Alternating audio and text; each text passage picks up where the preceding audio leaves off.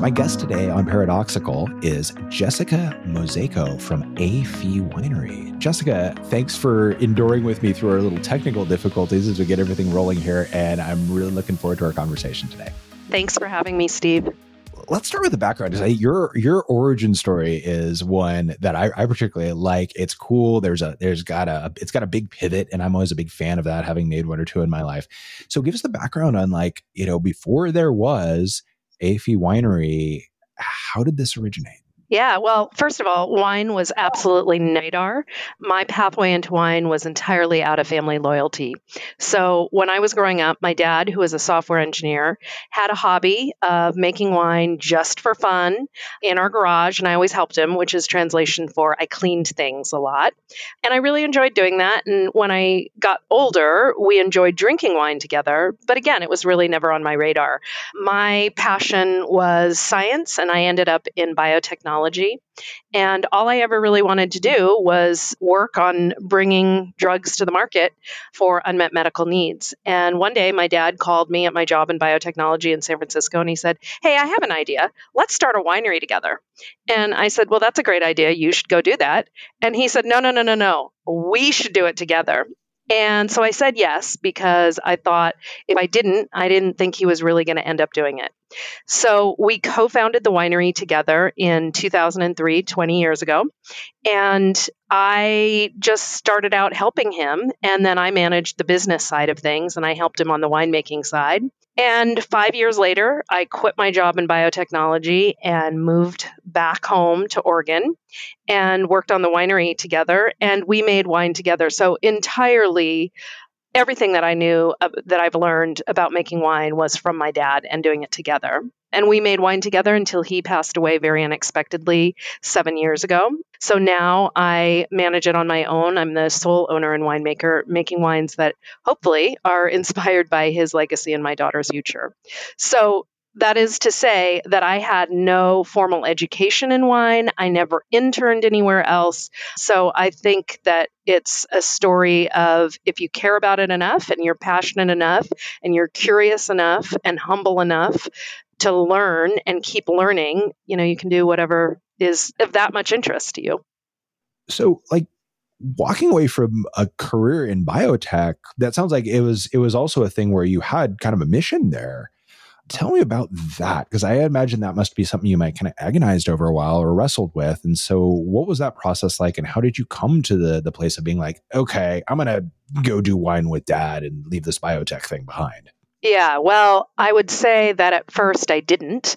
So I thought I could do everything and just add it to what I was doing. So we started really small. We each took $10,000, put it in, and said, what is the smallest amount of wine that we can make in the first year?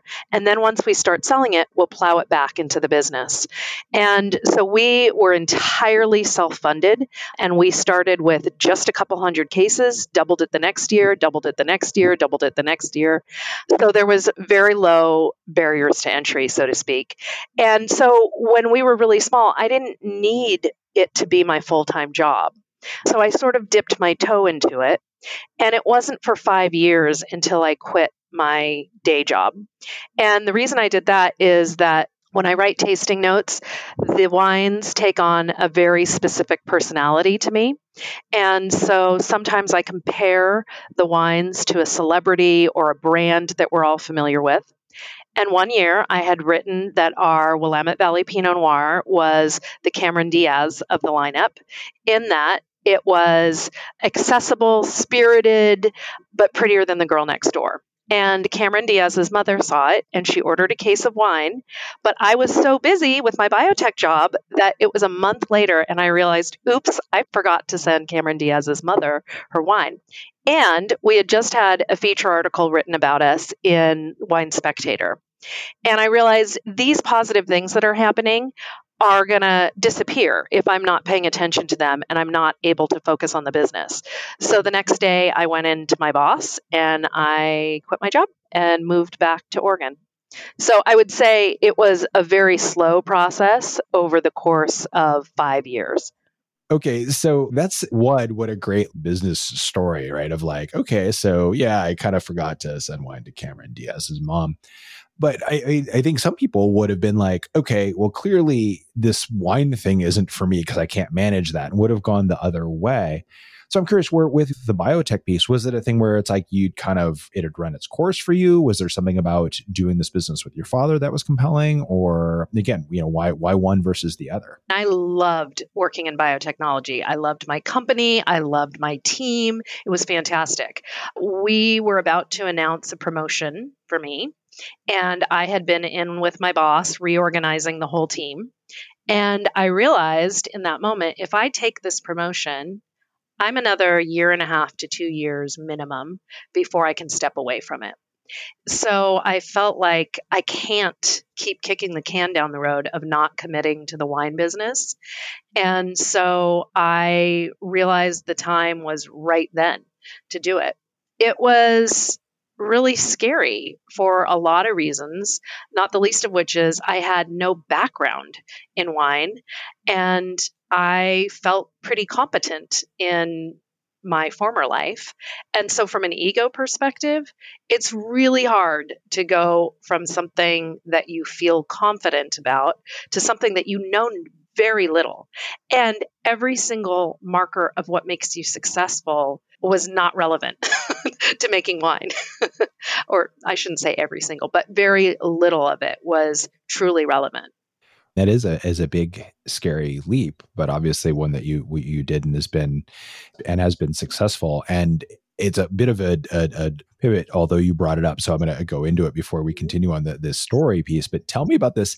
I love the thing about the tasting notes and the celebrity ideas and such. And like where did that come from? Like how did you come up with that? It sounds so much more entertaining and interesting than what we often see on wine bottles, which is like literally feels like it could have been done by some AI with a mix of like cliched wine terminology.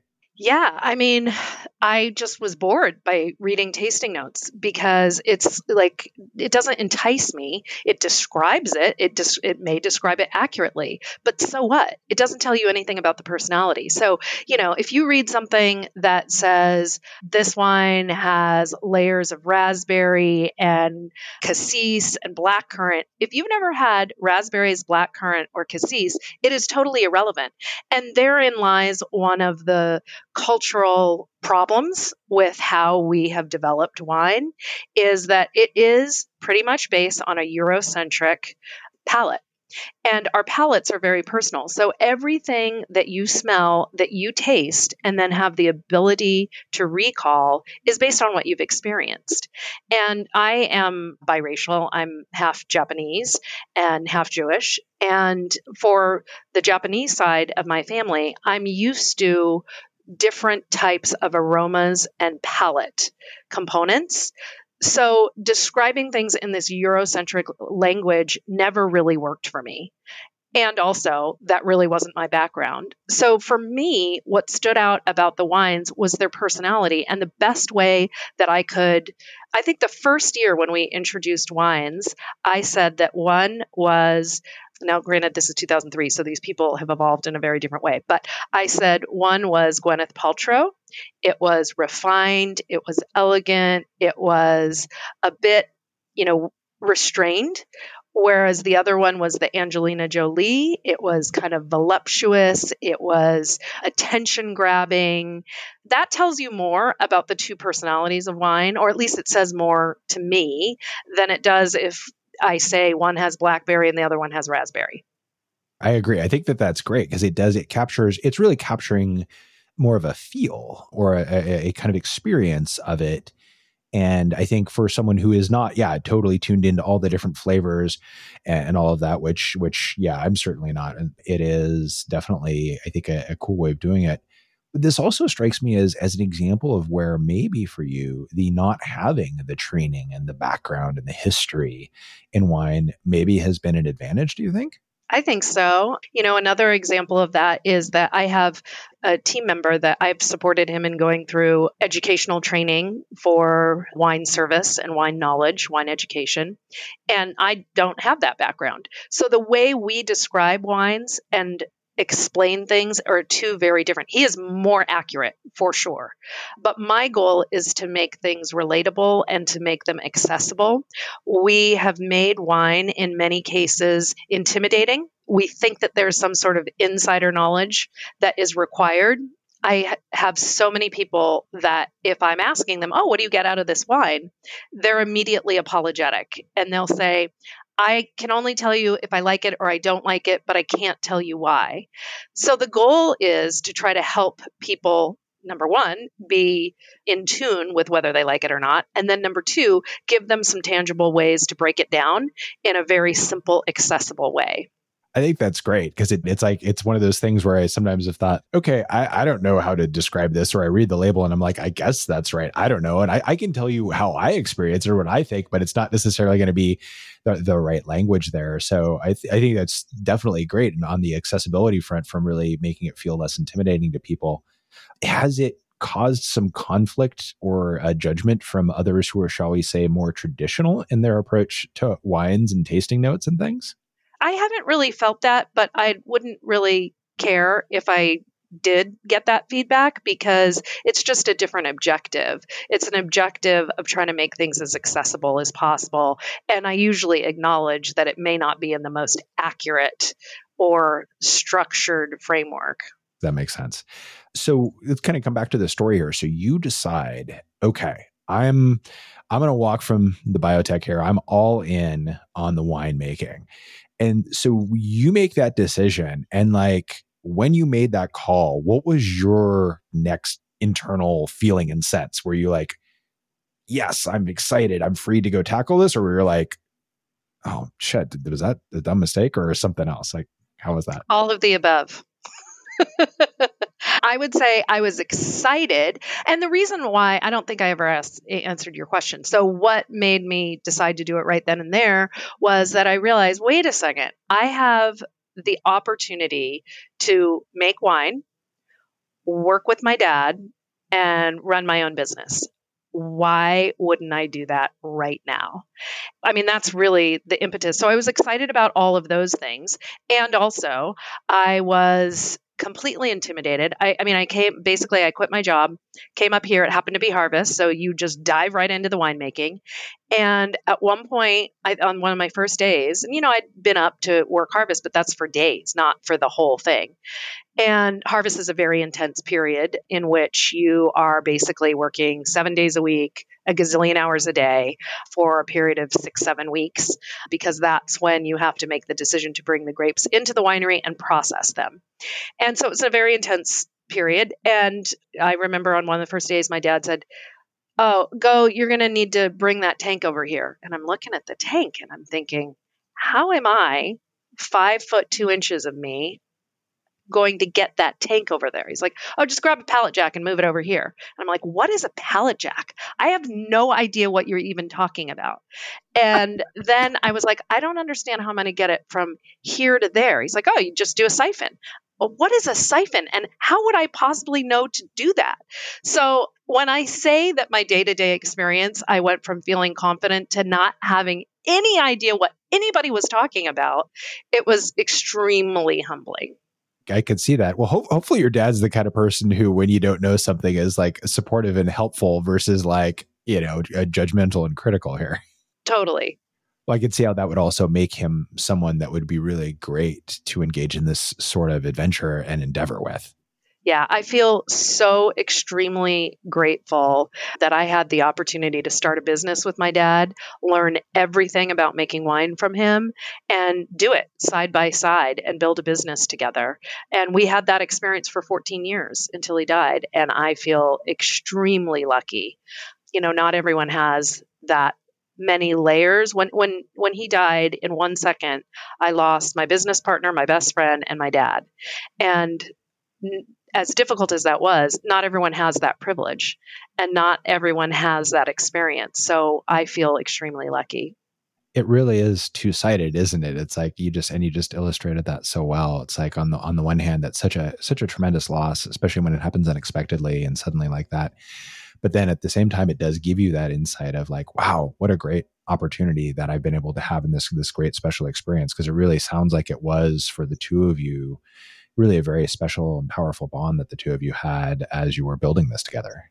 Absolutely. I mean, we had so much fun with the creative component of what do we want to build? What are our goals? What do we want to do with this business? And then the everyday piece of driving around and going to look at vineyards and always being together.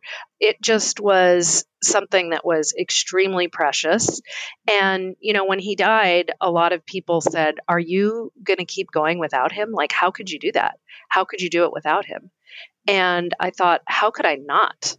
We built this together. How could I not grow it and continue? Yes, it'll be hard, but it would be not as hard as not doing it.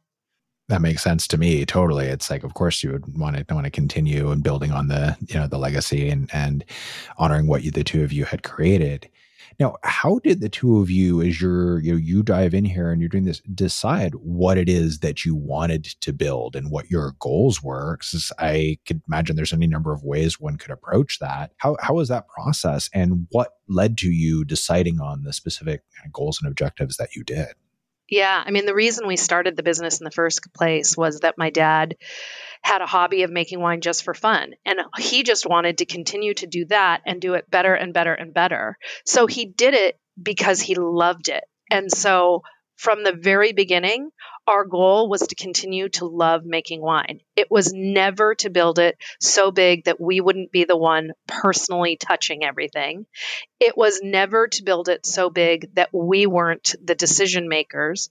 We never wanted to have another boss. We didn't want to have a board. We didn't want to have investors. We just wanted to do it for the joy of doing it. And so that really framed the strategic choices we made.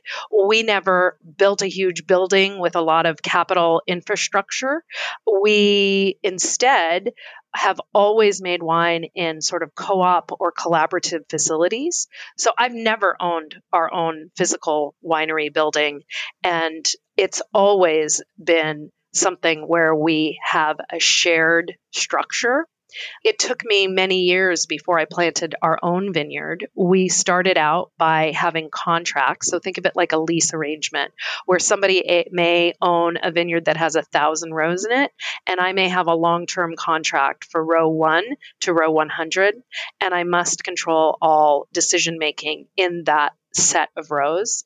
But it was based on contracts as opposed to the planting and owning that land. So it really was framed by we wanted to do it because we loved it. I hear that, and really being thoughtful, not just about what you wanted, but about really what you didn't want and how to keep it something that you could love. But I know also you're a B Corp, and I know that basically using your business for good is a really important aspect of this for you. And how and where did that come about for you as a piece of the puzzle? Well, first of all, one of the reasons that it took me a while to leave my job in biotechnology is that I worked on bringing basically drugs for cancer and autoimmune diseases to the market. Needless to say, I had a great sense of purpose and pride in what I was doing. And from the outset, I thought, how can I leave that to go make wine? Like, how am I making the world a better place? And what I've come to realize is it's both understanding your why and your how. And so why you're doing something and also how do you do it? And I've realized that there's a way that I can, quote unquote, just make wine, but do so in a way that I hope brings some awareness and funds to organizations that I think are doing good work in our community. So I do a few different wines that raise funds and awareness for specific causes. I have 3 wines that are doing that now.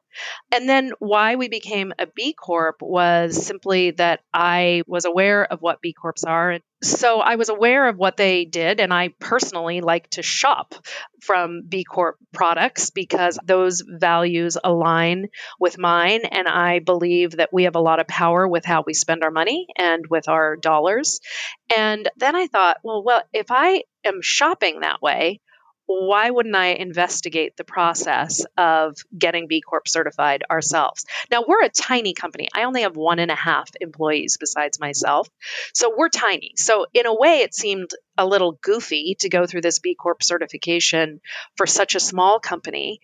But what I found in the process was that it gave me a little bit of a guideline of how I wanted to grow the business. So an example is I was answering something and they said, "Is this written down in your employee handbook?" And I'm like, I have 1.5 employees. I don't have an employee handbook, but that's a good idea. And I ought to sit down and actually write one so that anyone that comes into our company is very clear on what our goals are, what our practices are. So it forced me to grow in the direction in which I wanted to evolve.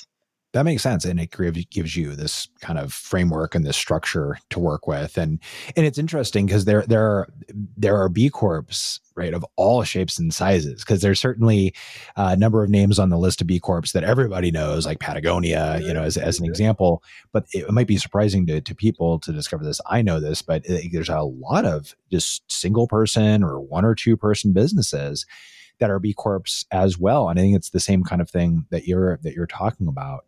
Mm-hmm. Now, I'm wondering for you, with operating under those principles, because I know that's something that ends up affecting, I'm sure, how you go about your winemaking process and all of that. Does that create some challenges for you that maybe other wineries might not have, or other hoops to jump through? Or, how does that lead to differences in how you approach the making and selling of your wine? It does, but those are constraints that I want to have. So I choose them. So I don't see them as impediments, but rather as just sort of a structure. But I'll give you an example. So even, and by the way, even before we went through the B Corp certification process, I had already sort of been concrete about what our commitments are. So on the back of our wine bottles, on the back label, it says committed to sustainable winemaking, diversity and equity, and community. And I mean something very specific by each one of those 3 things. So one of the things that I mean by sustainable winemaking is not only is any vineyard that we work with farmed sustainably, but also I think very carefully about the carbon footprint of all the materials that we use. So I source lightweight eco glass that is produced locally. And that is very difficult. And in 2021 and in 2022, that became extraordinarily difficult given supply chain constraints. So there are some times where it makes it more difficult, but, those are choices that I want to make. Which is a common theme that I hear when I talk with environmentally focused or oriented businesses. It becomes really fundamental to how they are. It's just like, well, yeah, that's what we do, right? It's not a question, and that's really the primary consideration. Yeah. So first of all, why is it important? As a winery, we are tied to if you just think about what wine is, you take something from the land that is totally dependent on the seasons, and you have to be very thoughtful about what went into that product and how that was grown. And I don't mean just how that was grown in terms of do you use pesticides and, things like that. I also mean who worked on that, what agricultural workers worked on those products, and how were they treated? How were they paid? Where did they live? It means thinking about the whole ecosystem. And I think that wine has a lot of complexity because wine is at once a luxury product, an agricultural product, a retail product.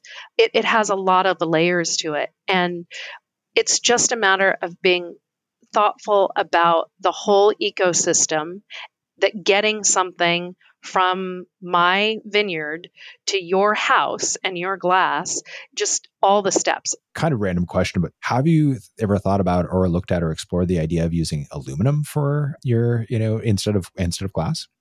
I haven't. I don't think that it quite fits with my brand. So I haven't really adopted it or evaluated it.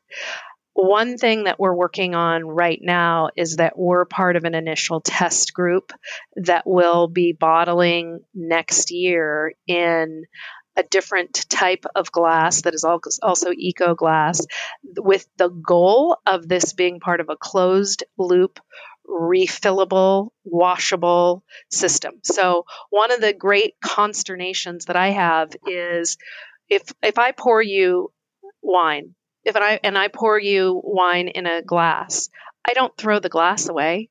I don't recycle the glass that you used, but we do that with our wine bottles. And the reason we do that with our wine bottles is a very convoluted political reason of what is included in bottle bills and what isn't included in bottle bills. And the ability to recapture that glass and to recoup that and to get that back and clean it in a sanitized way. So there are a gazillion different hurdles, but we're part of a beta test that is going to start working on that, because if we don't try it, then there's a 0% chance it'll work. Well, I love that. I think that's such a good way of trying to navigate this. I asked about the aluminum because I know from a weight standpoint, aluminum's lighter, but I get that in different situations, one material or the other may make more sense. But when you make the glass, something like that, where it's really just about, okay, we're washing and refilling these, that's a whole other deal. And that's it also, to me at least, I'm aging myself here, but it has a little bit of a retro aspect to it too, because I remember when I was a kid having Coke in glass bottles, and those bottles you'd see, they'd get over time, they'd get a little nicked up, and you'd sell the ones that had been reused. And I was like, that was kind of cool, and never understood why that went away. So yeah, I think it's really interesting that you're involved in these things, and good to hear, like, from somebody who cares about this stuff. I'm like, oh, that's really cool that there are people looking at and exploring these sorts of solutions and really trying to figure out, how do we keep pushing the envelope and really finding ways to be mindful of these impacts through what we're doing. Now, on the other side of this, with what you talked about, like some of these wines that you do for specific causes, and I know there's been a number of different areas there. How do you go about choosing the ones that you're going to do, and what does that process look like? And I'll just leave it there. So I would say I don't make a choice, or I don't make a decision. It just sort of finds me. So the way I started those is that my daughter is 8 years old. She is my little miracle child, because I was very old when I got pregnant with her, and I had her 2 months early. And so she and I lived in the NICU together for the first month of her life. And while we were in the NICU, my dad came in and he said, "Hey, what do you think of adopting the French tradition of creating a wine that is meant to be aged until a child's 21st birthday?" And I said, "That's a great idea. Here, take this piece of paper and write down all the things that you would do to create a wine that's meant to age. And I'll do the same thing."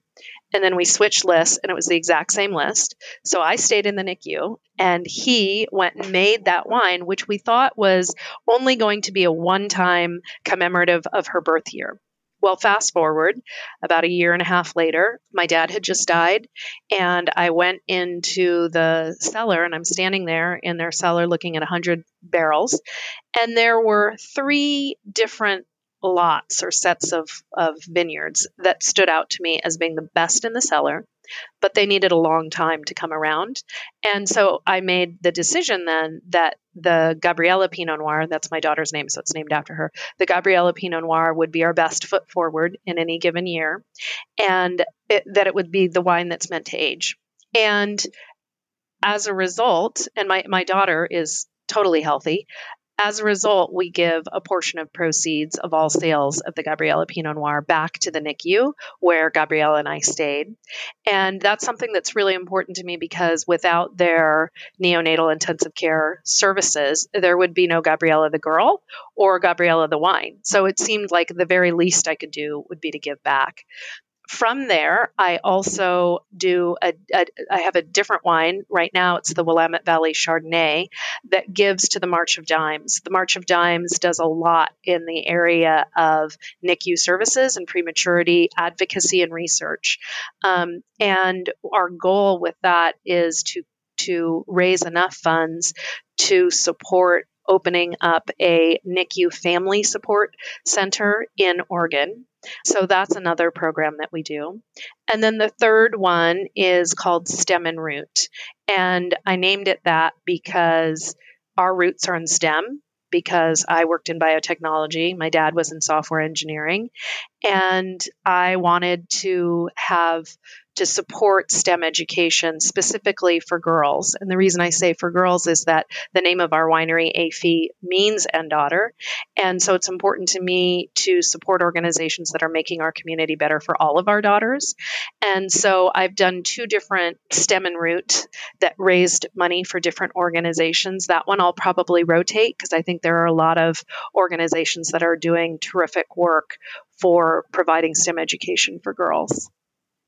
It's so cool to see the different ways that companies and businesses come up with to be able to support causes and do creative and innovative things. And I'm struck again by thinking, here's another space where it's like, I think for you, your lack of being kind of immersed in traditional wine and vineyard culture probably served as an advantage because you're more just thinking about the cause and about how to support that. And that leaves you open to having this really very simple but yet really cool idea that you can use as a way to be of support. Totally. And I think that goes back to the how piece of it. So at its broadest stroke, okay, am I making the world a better place by just making more wine? Maybe, maybe not.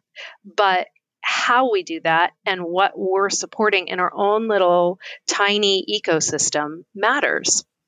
Well, absolutely. And again, you're really, it seems like, have found all these different ways in how you go about your business to be really mindful and thoughtful of supporting causes, of making the world a better place, of being just mindful of the fact that this is a closed ecosystem that we're living in, really, and that the things we do have secondary impacts. So I think that's really great. And you, in doing all of that, have been able to continue to evolve and grow. And so how many bottles of wine do you produce a year at this point? We're at about 3,200 cases a year. So that's roughly 40,000 bottles a year. Not bad for a 1.5 person operation. Yeah, so we started out only making Pinot Noir. And then when my dad was still alive, we added a Viognier to the mix. And we made a rosé a couple of times. But in the last few years, I've sort of expanded what we're making and kind of tried to diversify our lineup a bit, if you will. So last year, we introduced 3 wines for the first time. Well, actually, in the last 2 years, we've introduced 5 new wines, I guess. But now we make sparkling wine, we make Gamay, we make Chardonnay, we make white Pinot Noir. So there are other things besides Pinot that we're working on. But Pinot in the Willamette Valley of Oregon is our calling card. It's what we have achieved our reputation for making. I've never heard of white Pinot. Tell me about that. I'm curious. Yeah, so it's white Pinot is made from a Pinot Noir, red grape. And basically, you pick it early, you crop it heavy, you pick it early, you press it immediately. And so it loses all of its color. It is literally white in color. So it looks like a Chardonnay, for example. But the reason I started making it is because I was making sparkling wine. And for sparkling wine, you take both Chardonnay and also Pinot Noir, and you do the same thing. And I loved the base wine from the Pinot. And I thought, well, why wouldn't we do a still version of this too? So that was really why we started it. We only make a very little amount. We sold out in a couple months, but it's just something fun. Now, another thing I wanted to ask you about, because I know that you do this, is so most people think of, wines and vineyards and wineries, going to wine tastings and stuff in person. And that's, can be a lot of fun, but you do virtual ones too, correct? Yeah. So basically during COVID, of course, everything was shut down. And at the time, I said to my team, I want to be too small to fail because the whole world is uncertain. Nothing in our traditional ability to sell this product is going to work because we're all shut down. So let's just try things and just try whatever and see what works. I started doing virtual tastings largely because remember, 2020 and even 2021, a lot of teams were not able to get together for their usual celebrations. So especially end of year, you couldn't have a client appreciation dinner or a team bonding dinner or celebration dinner. And so we put together virtual tastings, and I had a couple different ones that we did. One is Wine Tasting 101.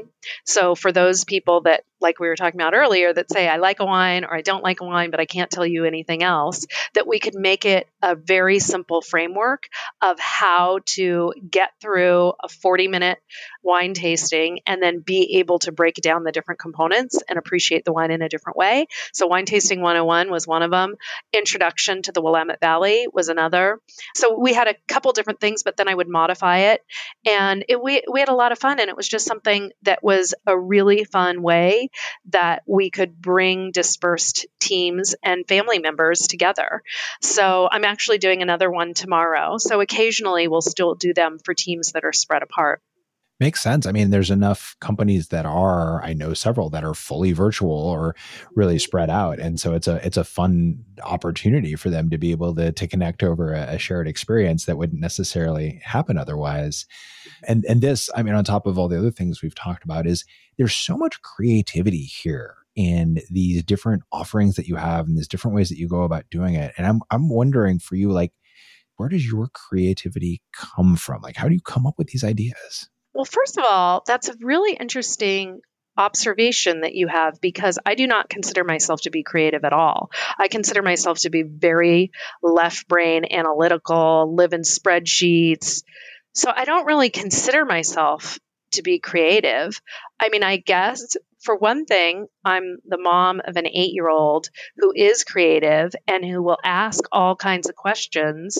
And so, I think that probably keeps me open-minded to some degree. But I think it's also a matter of surrounding yourself with a team that has different perspectives and different experiences, whether that's your direct employees or your extended teammates, the partners that you have that provide different services.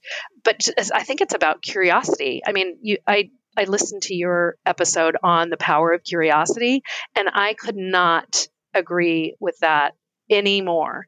It's a matter of just being curious, and that is what can give you some fun ideas.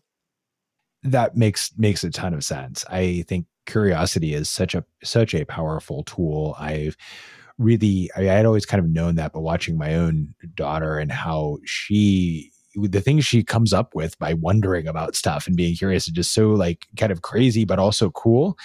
And so I really seen that as something that really sparks creativity. But I also will note here, I think a lot of people think of themselves, if they don't like make music or art or something, they go like, or they don't write novels, or like, I'm not creative.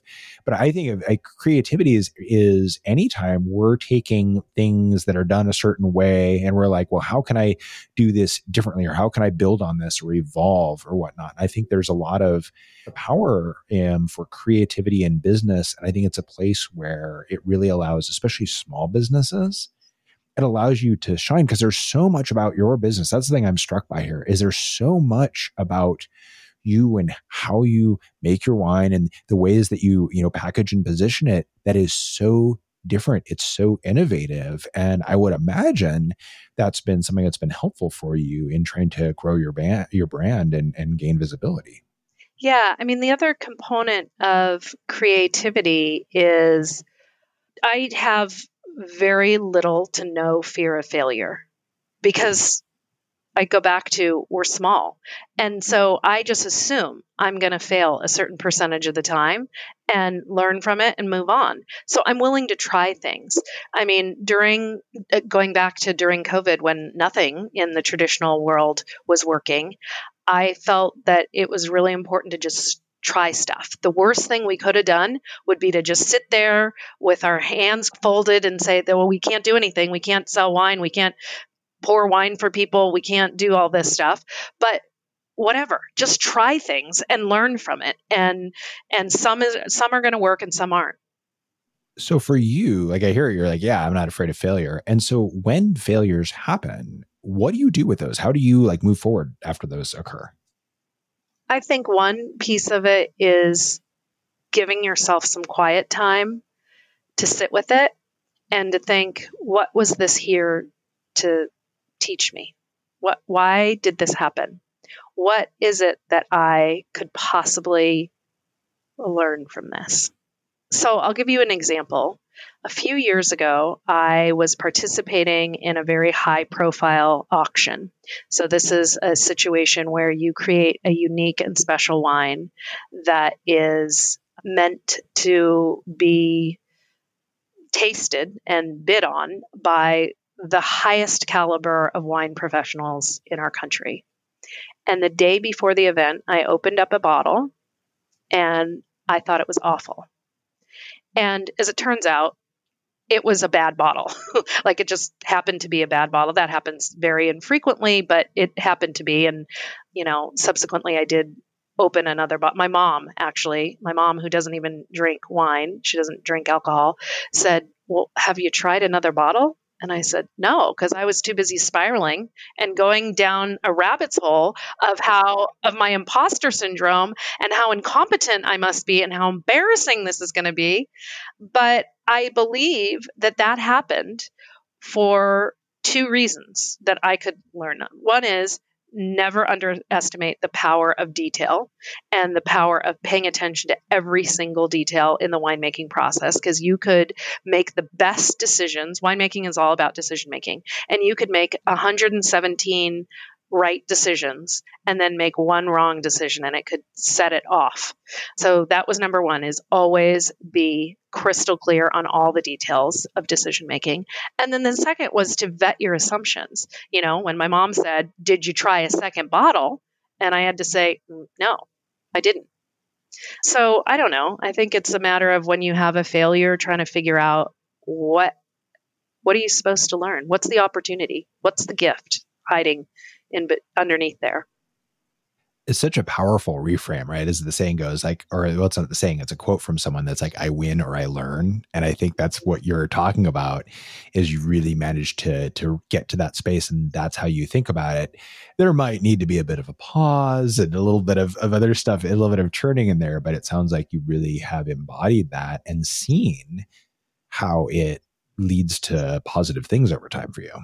So I'm wondering if there might be for you something more on the kind of challenging difficulty end of the business, if there's something that you've got going on currently that maybe you're wrestling with that we could dig into and unpack here a little bit.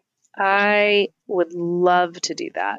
So one of the things that I've been struggling with as we grow, so we're in a situation where we've more than doubled sales in a couple of years. And so we're having to grow production in order to keep up with that. So we're in a period of what feels for me, with a team of 1.5 people, rapid growth. And one of the things that happens when you're a founder is you do all the roles, you do everything. And now when you are growing, you can't do all those roles anymore. So you really need to think about how you're evolving the roles, not just adding to and adding headcount, but also how are you thoughtfully adding the roles, evolving the roles, so that you can adequately grow the business and pay attention to that which you as the entrepreneur can be uniquely positioned to spend your time doing those things. And I'm struggling with that because, number one, it's hard for me to let go of certain things that I've always done. And number two, it's hard for me to figure out what are those things that I can let go, because I deem a lot of things on the necessary list. Okay. So how have you gone about trying to tackle this challenge so far?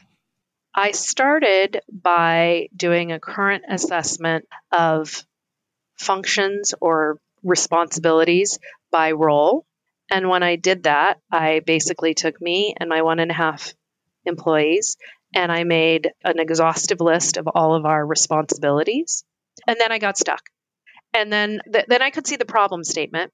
I could see that there's way too much in certain people's camp and lighter in other areas. But I got stuck and I walked away from it because I couldn't see the solution. What are you afraid of here? not giving people the tools they need to take on more, different, new. What would get in the way of that happening?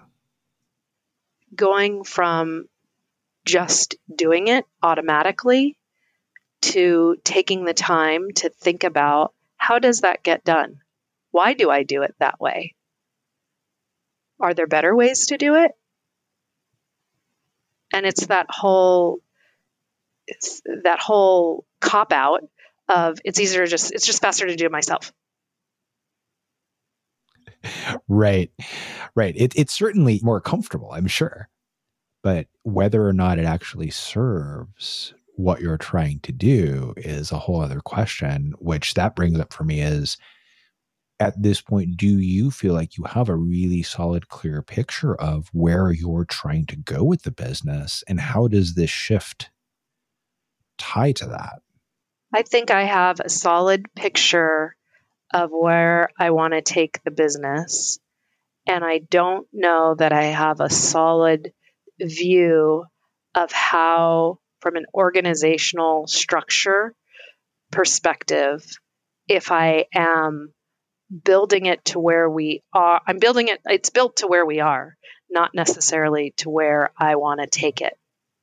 Right. So figuring out how to traverse that gap is something that feels like you're like, I'm not quite sure how to do that. It feels daunting. Have you tried working backwards? No. Tell me more. You know where you want to get to. Mm-hmm. Build what an organization that was there and doing that successfully would look like, hypothetically. Take a step back from that towards where you are. Take a step back. I always liken it to those maze puzzles that as kids we do with, like, you go find it through with a pencil. You kind of like figure out your way through the maze. For me, I eventually learned, like, you start at the end and work backwards. It's super easy. It's the same thing. So, but seriously, this is the thing we get stuck on this point. It's like, well, we'll try working the equation from the other direction and see what that does for you. That's so funny. My daughter and I had the same thing. She had the maze book and I would always go backwards. And she was like, Mom, you're so smart. I was like, just keep saying that because you got another few years of that. And then after that, you're going to be like, Mom. Right. Well, you never know. Mine's 13 and she still thinks I'm pretty smart. We'll see how long it lasts, but so far so good. But yeah, so that's one thing I'd say is work backwards. But another thing would be this. There is more than one way to solve this problem. And I say that because there's more than one way to solve any problem. But what we get caught up in is figuring out, like, how do I do this? And what might open up some possibility for you is playing with some scenarios. Like, come up with what are 3 ways that you might work there and map those out and then start working with it. And I think things like that, because really the key here is about, I'm hearing you're stuck, right? And the key is, like, how do we get things flowing again and get you looking at that? And so this is about trying to identify possibility and trying to figure out how can we access that curiosity of yours, because it seems like a very powerful problem-solving tool. That, Steve, both of those things that you just said, I think are so helpful, because your maze analogy totally worked for me. And then also this idea of, if I know the problem statement, I know where we're headed, to evaluate different options takes away the constraint of being frozen. Exactly. And that's the thing is, it's when we're stuck, it's about figuring out, like, how do we get any sort of movement? Because this is a bit of a physics problem, right? It's harder to get from 0 to 1 than it is to get from 1 to 2 or from even 1 to 10. And so when we're at 0, what we want to do is we figure out, instead of, if we can't get to 1, we figure out, what does half look like? What does a quarter look like? Or what does even a tenth look like? Until we find the spot that we're like, oh, I can get that movement going. Because as soon as we get moving, things really start to shift. I feel like you just took this boulder that's been sitting on my shoulders and lifted it up, because that's exactly what it was. I didn't want to start because I didn't know the one answer. And in looking at it from, let's just brainstorm a couple scenarios, that totally feels doable. Fabulous. One other thing that I'll throw out here that I think you can incorporate that might be useful is just when we're thinking about taking actions on these things, we get stuck in like, oh my God, I don't want to, do something wrong here. Now, I think that might be less of a concern for you because I hear you're not too concerned about failure. But I think it's always a good idea when we're thinking about decision making to be aware of reversibility. How reversible is this choice? Because when it's reversible, we can be like, I'm going to run an experiment. I'm going to try this for 30 days and I'm going to see what happens. And if it goes great, cool. If it goes horribly, I'll abandon it. Or if it goes kind of in between, I'll make some adjustments, right? And so I think that that's a framing that can really help us also when we're feeling stuck to loosen things up a bit. Mm-hmm. That's great. So besides this piece of figuring out how you're going to continue and grow and evolve, what else is kind of coming up and on your radar as we head towards 2024? This will be coming out in January, but we're having this conversation in mid-December. So kind of what's on the calendar for you as far as planning and vision here?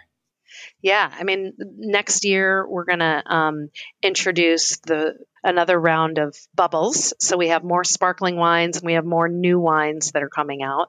I also had planted our estate vineyard, which is located at my house, which is also the house that I grew up in. And so I look at it every day. I planted that. It won't bear fruit next year, but cultivating that is a big piece of the year. So it's really focused on this year because it was our 20-year anniversary. The theme of our 20-year anniversary was rooted in legacy and focused on future. So we did a lot of things to honor our origin story and also to focus on what was poising us for the future. And this upcoming year is really going to be about focusing on the future. Cool. I'm excited to see what happens there. Now, for folks who are curious about your wines from a distribution standpoint, where are your wines available? I know you're in Oregon. Are they available outside of Oregon? And where can somebody get your wine if they're looking for some? Yeah, great question. So the best way to get it is from our website, which is afywines.com. And the reason is that, wineries can sell in one of two ways. We can either sell direct to consumer or we can sell through distribution. For small wineries like mine, I cannot release all of our wines into distribution. So what I typically do is just release 1 or 2 wines through distribution. We are in 10 different states, but all of our wines are available direct to consumer. So finding it on the website is really the best place to find the whole lineup. Awesome. And we'll definitely link your website in the show notes here. And for folks who want to learn more about you, is there anywhere else online? I don't have much of a social media presence. You're on Instagram or where else can people connect with you? Yeah, we're on Instagram and Facebook, and I manage our social media. So if anybody ever has questions, whether it's as silly as if I like this wine, what are some other ones I should try, anything at all, just direct message us and it comes to me, so I'll answer. Jessica, thank you so much for coming on here. Love the conversation. I really love the model that you're creating with just being creative and mindful. And there's just so many things about your business that are really, really cool. And that's why I wanted to reach out to you and why I'm really grateful for you coming on so we can have this conversation. I can share what you're up to with the world. So thanks so much. Thank you so much, Steve. Really appreciate the opportunity. Thanks for the conversation.